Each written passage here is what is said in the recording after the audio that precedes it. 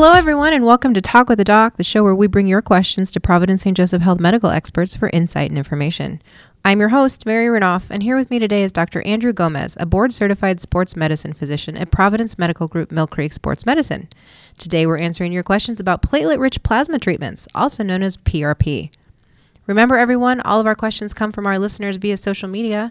We can be found on Twitter at PSJH and on Facebook under Providence St. Joseph Health. Use the hashtag #TalkWithADoc for a chance to hear your question on our episodes. Before we start, I want our listeners to know that the information provided during this program is for educational purposes only. You should always consult your healthcare provider if you have any questions regarding a medical condition or treatment. Okay, well, let's get started by welcoming our expert today, Dr. Gomez. Thanks for joining us. Thank you for having me. I really appreciate it. So let's start. It's platelet-rich plasma treatment. What does that mean? Basically what that means is for patients, they come in, they have some kind of injury, and they've tried other treatment options and kind of exhausted their non-operative options. And what we offer to them is drawing their blood, typically around 15 to 120 cc's of blood. We spin it in a centrifuge, we get out the plasma and the platelets, and we inject the plasma and the platelets back into the site of injury, whether it's the knee joint, the patellar tendon, the rotator cuff. The essence of it is basically concentrating the platelets to supraphysiologic levels and then injecting those platelets into the site of injury. But it is my blood. Yep, correct. Okay, Yep. so it's not someone else's blood, it's not donated blood, it's my own blood. Exactly. And why is that important? Well, it definitely is important because it kind of allows providers to offer this treatment. If it were someone else's blood, the regulations would be much more stringent. I don't even know what that would look like. But people are drawn to this type of treatment because it's getting some of you and putting it into a different location. So people are really interested in using their own body's capabilities to heal a site of injury. So is it like like your kidney or whatever when you get like, does it matter that the blood responds to your body better because it is your own blood? Well, when you start thinking about putting other blood products in other people, when you go to the hospital, for example, and someone needs a blood transfusion, you have to type and cross them or type and screen them because everyone's blood has different antigens on them. You've heard of A or B type O blood, and you would run into a lot of different barriers to using other people's blood. I'm sure that it could be done, but it would be much more difficult, and not only from the medicine physiology perspective, but from a regulatory perspective as well. Sure. So I guess we could start at the very basic level. What is plasma and what are platelets? So plasma is the fluid that the blood products or the blood cells are suspended in. So when you think about blood, everyone thinks about red blood, and that's because you have a lot of red blood cells. Primarily the blood is red blood cells, but you have white cells, you have platelets, there's tons of different white cells, there's neutrophils, and there's monocytes, a ton of different cell lines in the white blood cell category. Now, plasma is basically the fluid that all of those cells float in, so it's primarily water. It also has proteins like albumin, it has hormones and electrolytes and other things like that. So it's primarily a fluid that suspends all of this stuff that has to be transported in the blood. Now, the platelets are basically these really small cells. They originate in the bone marrow, like most cells in the blood, and they don't have a nucleus, and they're primarily the healing cells of the blood. Now, what does that mean? That means that if you were to get a cut, the platelets would arrive. They would be some of the first cells to arrive. They release growth factors, and they facilitate forming a scab. So they facilitate healing. They release all types of growth factors, chemokines, cytokines, and it's thought that these different cell signaling molecules contribute to healing the tissue when we inject it into a knee or a tendon or whatever it might be. So pretend I'm a patient and I've come in and you're going to offer me this type of a treatment. How do you decide it's the right treatment for me? How does it work? How do you explain it? So I like to adhere to evidence-based medicine as best as I can. Now, there are some people who have a tendon or a ligament and there's not much research on the matter, and I'm completely forthcoming about the lack of evidence in certain cases. But let's take the knee, for example. So we know that knee osteoarthritis, mild to moderate knee osteoarthritis, responds pretty well to platelet-rich plasma. There was a recent article in the Journal of Arthroscopy, it's a pretty robust journal, that showed that it's as good, if not better, than another type of injection that we do, visco supplementation or hyaluronic acid. These are the gel shots that people get for osteoarthritis. Now, say a patient comes in, we're talking about their knee, you have knee osteoarthritis, they've tried physical therapy, they've tried whatever NSAID they like, ibuprofen, naproxen, they're taking Tylenol, maybe they're taking another medication, they're using a compressive sleeve, they've kind of exhausted all their options. Now, the first thing that we'll talk about is injection therapy. Now, I kind of offer them a buffet of options. In the case of osteoarthritis, we can't really reverse osteoarthritis. It's primarily symptomatic-based management. So I let them know, hey, you've kind of tried and exhausted all the routine things.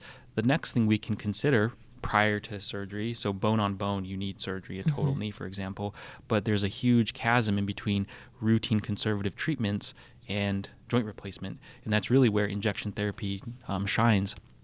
So people are familiar with the cortisone shots. A lot of people have tried and maybe failed visco supplementation, the hyaluronic acid shots. And it's those patients who I introduce the idea of platelet-rich plasma. And I tell them what it is. I tell them the evidence. It's good for mild to moderate osteoarthritis.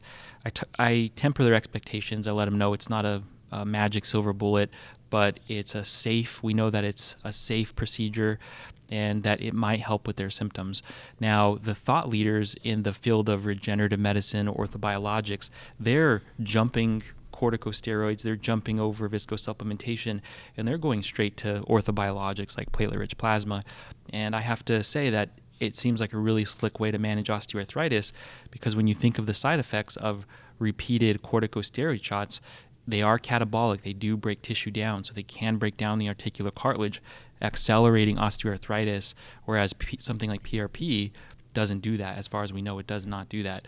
So the thought leaders in the field of orthobiologics are jumping right to PRP, and it's totally reasonable to try that for patients. Now, the risks, when I talk to patients about it, the risk is primarily a financial one. Okay. It's expensive. Now, patients, I see patients of all different walks of life, and for most people it can be prohibitively expensive, and unfortunately right now it's not covered by insurance. I've tried submitting prior authorizations to various insurance companies, and unfortunately I have not gotten it covered yet. I think that's going to change in the future, but when people ask me, well, what's the primary risk? It's usually a risk to their pocketbook, and hopefully it works. It's possible that it may not be the best treatment option. It's possible that it may not work, and the patient may end up with a hole in their pocket. Sure. Outside of that, you inject it like you would inject any other medication, visco or corticosteroid. So it has the routine risks with regard to injecting, but overall it's pretty safe. So no other negative side effects that you can... No. Now, there are certain people who shouldn't get it, people with active malignancies, people with taking certain medications. When I do the consultation for PRP, we get that all cleared up, and you shouldn't be taking antiplatelet medications like NSAIDs or turmeric. There's a lot of different... Is that like a blood thinner? Yep. Well, okay. Blood thinners, yes, absolutely. So warfarin, some of these newer blood thinners, even ibuprofen, naproxen, those medications can deactivate platelets. So we counsel them that they should be off of those medications for 1 to 2 weeks prior to the injection and 1 to 2 weeks after the injection to really let the platelets do their job. And how often do you do an injection? So there's a lot of research interest in that particular question. And I think most community providers agree that doing one shot, seeing how it goes is reasonable, seeing how the patient benefits, and then potentially offering another shot when the symptoms flare up again. Now, the idea of doing 2 shots within a short period of time or 3 shots within a short period of time, for example, 1 shot and then the next week doing another shot is being studied, and so far there's no evidence supporting, as far as I know, 2 or 3 shots within a short time frame. There's no evidence supporting that that's superior to just doing 1 shot. And so I guess one of my questions would be, since you draw my blood and then you run it through the centrifuge and then you inject it into me, is that all done in the same day, or do you come in one day and get the blood drawn and the next day come back? So it's usually all done within a 30-minute visit. Oh, wow. So my medical assistant will draw the blood, and that takes about 5 minutes. We spin the blood. That can take anywhere from 5 to 15 minutes, depending upon the kit or the distributor of the platelet-rich plasma processing kit that you have in the centrifuge. That'll take 5 to 15 minutes, and then injecting it is another 5 minutes. So it's actually a pretty quick process. Kind of like a cortisone shot then, Yep, basically. exactly, Okay. yep. So you talked a little bit about who's not a good candidate. Who is a good candidate for it? So a good candidate for PRP is someone who, we talked about the financial risks. It can be pricey. We talked about some of the other contraindications to PRP therapy. Now, I think the people who are good candidates are people who have tried and failed routine conservative management. And that's really who I introduce the idea of PRP to. I'll mention it to other patients who haven't tried a corticosteroid shot or haven't tried some of the other routine conservative measures. But the people who have tried physical therapy, rest, ice, heat, compression, all that stuff that is often recommended, by-mouth medications, all that stuff, routine injections, the people who have tried and failed that stuff are usually good candidates to try PRP if they're willing to try it. And what do you consider to be the best benefits of it? Is it pain management? Is it regeneration? What exactly is it? So the studies primarily look at symptomatic benefit. So a lot of these studies will use VAS scales, so visual analog scales, a 1 to 10 scale. So when you go to a doctor, it's often, you'll hear the question, how bad is your pain today? 5 out of 10, 1 out of 10. Now, a lot of these studies show symptomatic benefit, and there are some studies that are looking at functional scores as well. But primarily, when I'm talking to a patient, I'm letting them know that it could benefit their pain. Now, in terms of function, usually when pain improves, function improves as well. So, I mean, that has a tendency to, the function tends to follow pain, but usually when I'm talking to patients, I'm letting them know that it's usually pain that we're aiming for, decreasing pain. So is this a good alternative then to somebody who maybe has been stuck taking narcotics or opioids for a while? Definitely. So one of the cool things about injection therapy is when you take a medication by mouth, you're basically getting all the systemic side effects. You're taking this medication, the medication's being distributed throughout the entire body. And if you're doing that for, say, a knee injury, if you can put medication like a corticosteroid or PRP directly into the knee, and you're really treating that tissue locally, to me, it's a better approach than just taking a medication that's kind of like, using the analogy, bringing a gun to a knife fight. You put the medication directly where the tissue is injured and where you're having pain. To me, it makes more sense. Sure. Are there age limits? Can you be too young or too old? As far as I know, I haven't read a lot about specific age limits for PRP. Now, in my particular practice, I'm apprehensive to inject any pediatric athlete.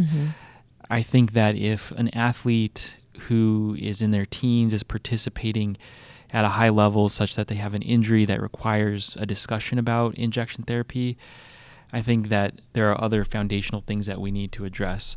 And I'm just apprehensive. I know that there will be providers you can find in the Seattle area and Washington State who would offer injection therapy to pediatric athletes, but I'm a little bit more apprehensive. So for me, usually after age 18, upwards of any other age, I would offer PRP to.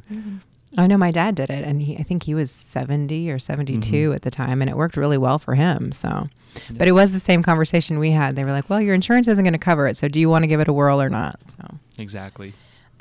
So I've heard a lot of professional athletes say that it saved their careers. And I know Steph Curry, Isaiah Thomas, Jared Bayless, even Terrell Owens was very, very vocal about it many years ago. And it seems like it's been around a long time. How long has it been around? And what do you say to those that say it saved my career? So you're right. It actually has been around a long time. And from what I understand, listening to some of the thought leaders and some of the people I trained with, PRP was actually a treatment that took off in equestrian medicine. So horses don't tell you tall tales. The proof is in the pudding, whether they're running more quickly, whether they're running more laps, and platelet-rich plasma really largely originated in equestrian medicine and dentistry. So wait, dentistry? Dentistry as well. Yep. So there are some dentists who will use PRP to help facilitate healing of whatever dental pathology. I can't say that I know too much about it, but dentists and veterinarians really kind of started the field. In fact, there's one veterinarian who is a thought leader with regard to orthobiologics, and sports medicine providers are really taking pages out of her book in terms of how to treat musculoskeletal injuries in athletes and humans. So it's been around a really long time. In terms of the question about saving someone's career, I have not had someone tell me that personally yet. I've heard stories in the media about athletes really doing well with PRP, and I think that's terrific. I think that's great. And if you can use an injection therapy as opposed to surgical options, you're really saving the patient a lot of rehabilitation, a lot of money, a lot of time, a lot of emotional stress. And if you can do that by just putting a needle into a knee or a tendon, to me, that's a huge win. Well, especially too with athletes, they don't want to be on medications a long time. They don't want to be on painkillers. They can't half the time be on painkillers and play. So I can imagine it is a great assist for them. Definitely. I also like the idea of the horses, because if you will use this on a $3, $4, $5 million racehorse, it's probably good enough for me too. Exactly. Well, we're going to take a quick break, and when we come back, we will talk a little bit more about PRP. Take a seat right over there, sat on the stairs, stay or leave. The cabinets are bare and I'm unaware of just how we got into this mess. Got so aggressive. I know we meant all good intentions. So pull me closer. Why don't you pull me close? Why don't you come on over? I can't just let you go. Oh, baby, why don't you just meet me in the middle? I'm losing my mind just a little. So why don't you just meet me in the middle? In the middle. Baby, why don't you just meet me in the middle? I'm losing my mind just a little. So why don't you just meet me in the middle? In the middle. Oh, take a step back for a minute into the kitchen, floors are wet and taps are still running, dishes are broken. How did we get into this mess? Got so aggressive. I know we meant all good intentions. So pull me closer. Why don't you pull me close? Why don't you come on over? I can't just let you go. Oh, baby, why don't you just meet me in the middle? I'm losing my mind just a little. So why don't you just meet me in the middle? In the middle. Looking at you, I can't lie. Just pouring out admission, regardless of my objection. Oh, and it's not about my pride. I need you on my skin, just come over, pull me in, just. Oh, baby, why don't you just meet me in the middle? I'm losing my mind just a little. So why don't you just meet me in the middle? In the middle, no, baby. Why don't you just meet me in the middle? Oh, yeah. I'm losing my mind just a little. So why don't you just meet me in the middle? Oh, in the middle. Baby, why don't you just meet me in the middle, baby? I'm losing my mind just a little. So why don't you just meet me in the middle, in the middle. And we're back with Talk with the Doc with our guest, Dr. Andrew Gomez from Providence Medical Group. And today we're talking about PRP. I want to remind our listeners, though, before we start again, that the information provided during this show is for educational purposes only. You should always consult your healthcare provider regarding a medical condition or treatment. So, Dr. Gomez, talk to me a little bit about when you talk to your patients and you bring this up, do they instantly think that this is stem cell related and it's stem cell research? Many of them do. And what happens to a lot of patients is they get these notifications in the mail, in the paper, in their email about these, quote, stem cell treatments from clinics all over the place. They get these notifications in the mail about these conferences where you go and you listen to some speaker of various backgrounds talking about, quote, stem cells. So there is a lot of confusion. It is a little bit of the Wild West at this point. So I have a lot of patients coming in when I introduce the idea of using platelets. They automatically will reflexively say, oh, like stem cells. So it is very common, and I do have to spend a little bit of time kind of sorting out the details, really explaining that PRP is not a stem cell, it's not a stem cell treatment, it has nothing to do with stem cells. And is that concern usually because it's related to embryos, or? So it's a concern because the people are referring to, quote, stem cell treatments as all types of different treatments. I think if you look at the thought leaders, again, the people I follow in this field are not only Dr. Porcho, Dr. Henning, but also some people on the East Coast, Dr. Mautner, Dr. Gerard Malenga, and they have textbooks on the matter. They talk a lot about regenerative therapies and stem cells. And stem cells, typically, if you're going to get a legitimate stem cell treatment, the type of stem cell is mesenchymal stem cells, so MSCs. They're harvested from the patient's own body, either from the iliac crest, so the pelvis, or the adipose tissue. So those are the two sources that are commonly used in the United States. Now, there are people who, again, going back to these flyers and some of these mystery providers who are doing these stem cell treatments, they're offering Wharton's jelly treatments, amniotic fluid-based treatments, a lot of things that are definitely unregulated and arguably may or may not be under the umbrella of stem cell treatments. So the ones that are really, really showing some degree of promise and are being aggressively researched are derived from either adipose tissue or from bone marrow. And there's a lot of other stuff out there. And I think it is, when I have patients coming in specifically to talk about bone marrow treatments or stem cells or PRP, I make sure to really, really focus on those points because there is a lot of confusing information out there. Well, and I like that we started the conversation about it's my blood from my body being put back into my body. And that's really a big distinction for people, I think. So why do you think people are drawn to this new treatment? Is it because they don't want to have surgery? Is it really surgery avoidal? Yeah, so I think people are drawn to orthobiologics, PRP in particular, because surgery, when people are realistic about surgery, they know that there are risks with surgery. There's general anesthesia. For a major procedure, you have to get intubated. The medications used for general anesthesia are not innocuous medications. They are very serious medications. You're causing a large degree of trauma to the tissue with the incision and cutting through whatever tissue you have to cut through to do the surgery. And then after that, you have to do rehab anyways. You're going to be probably on the hook for 1 to 3 months of routine physical therapy, routine rehabilitation. So I think when people are realistic about the prospect of doing surgery, they're really looking for other potential options that can really kind of avoid a lot of that time and effort and energy and emotional stress.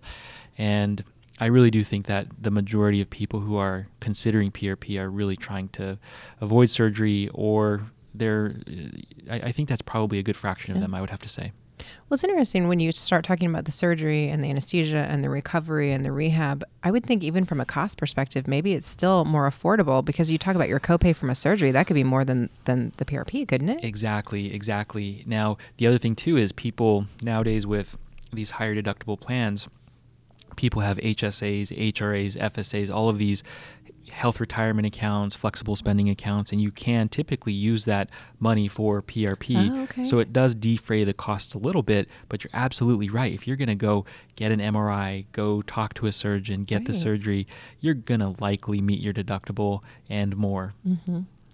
Well, the recovery time also has to be a really good incentive, right? So surgery recovery time's got to be weeks, sometimes months. And what you were saying from this is it's pretty much you're right back, right? Well, a little bit of a distinction there. If you inject it into a joint, for example, the knee, people will feel some degree of stiffness for about 2 or 3 days, and typically they can get back to their activities of daily living pretty quickly.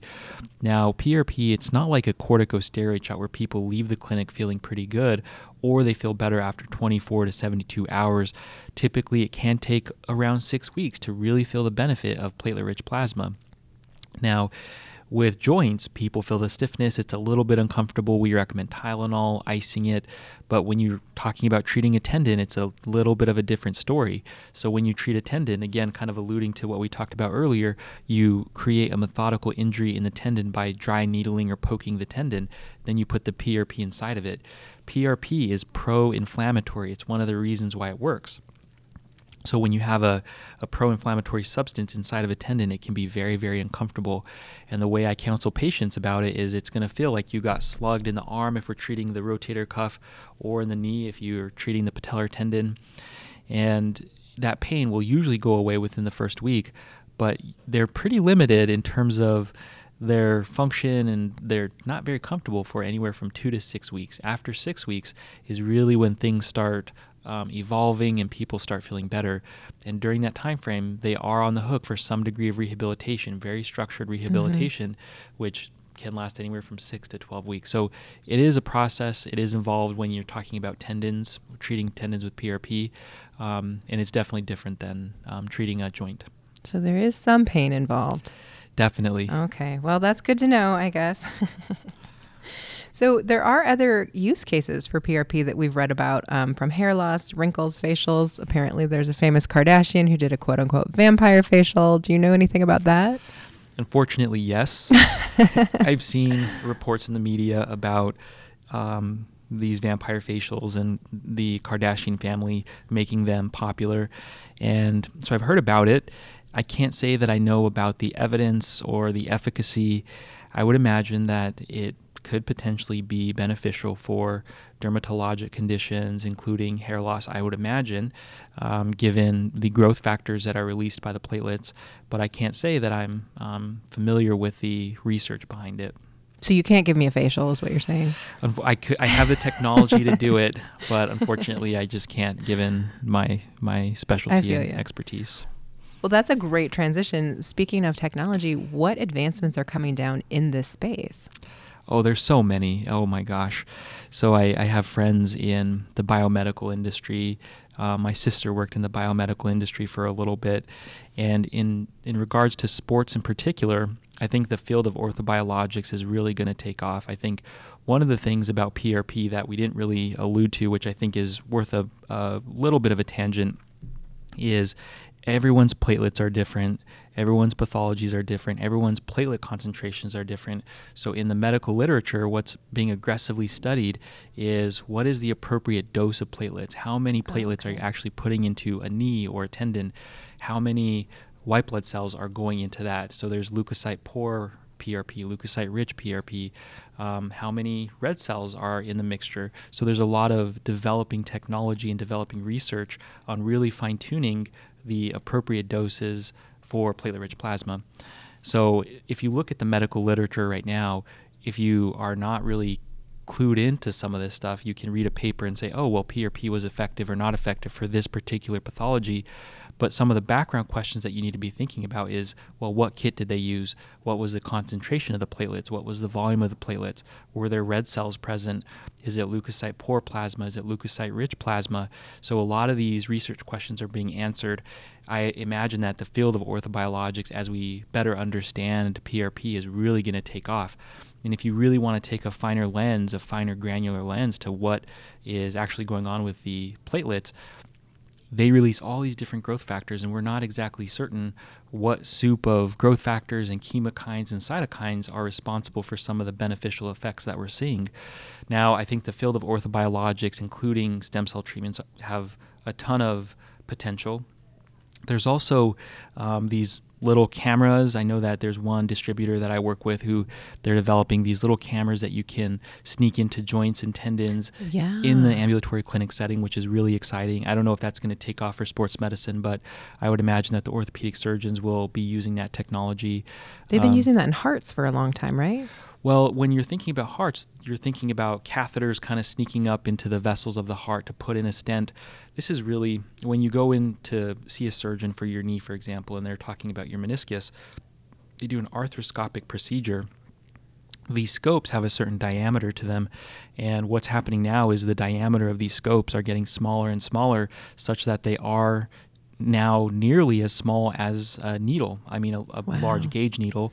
But if you're good at sneaking things in under ultrasound guidance, it's not a stretch to think that at some point in 5 years, 10 years down the road, you can be sneaking these cameras in different places under ultrasound guidance and getting visual confirmation of a diagnosis, for example, like a meniscus or a tendon.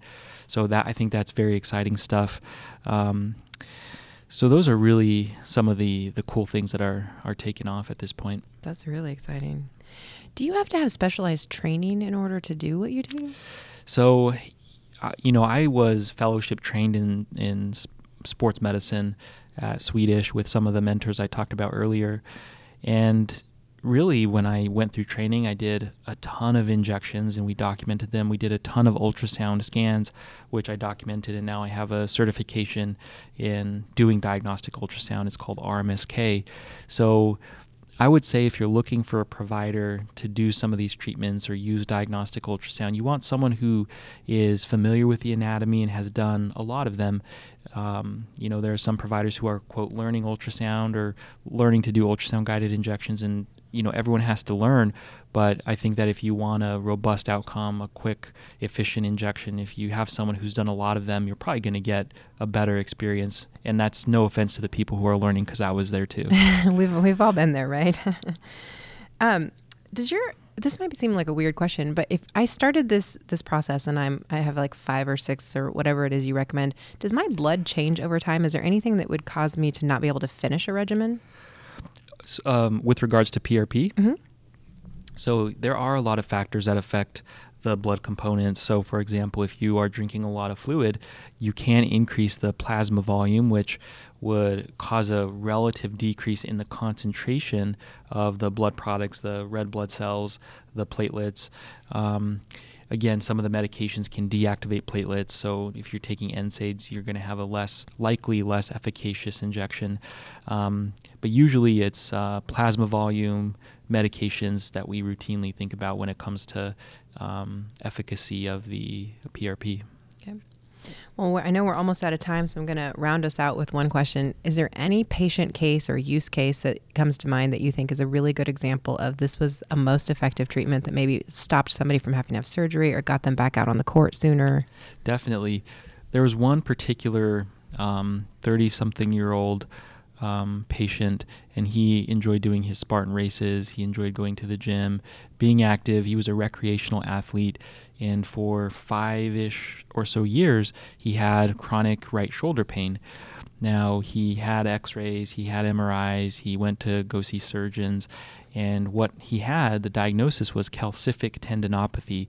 So he had this small calcification inside one of his rotator cuff tendons.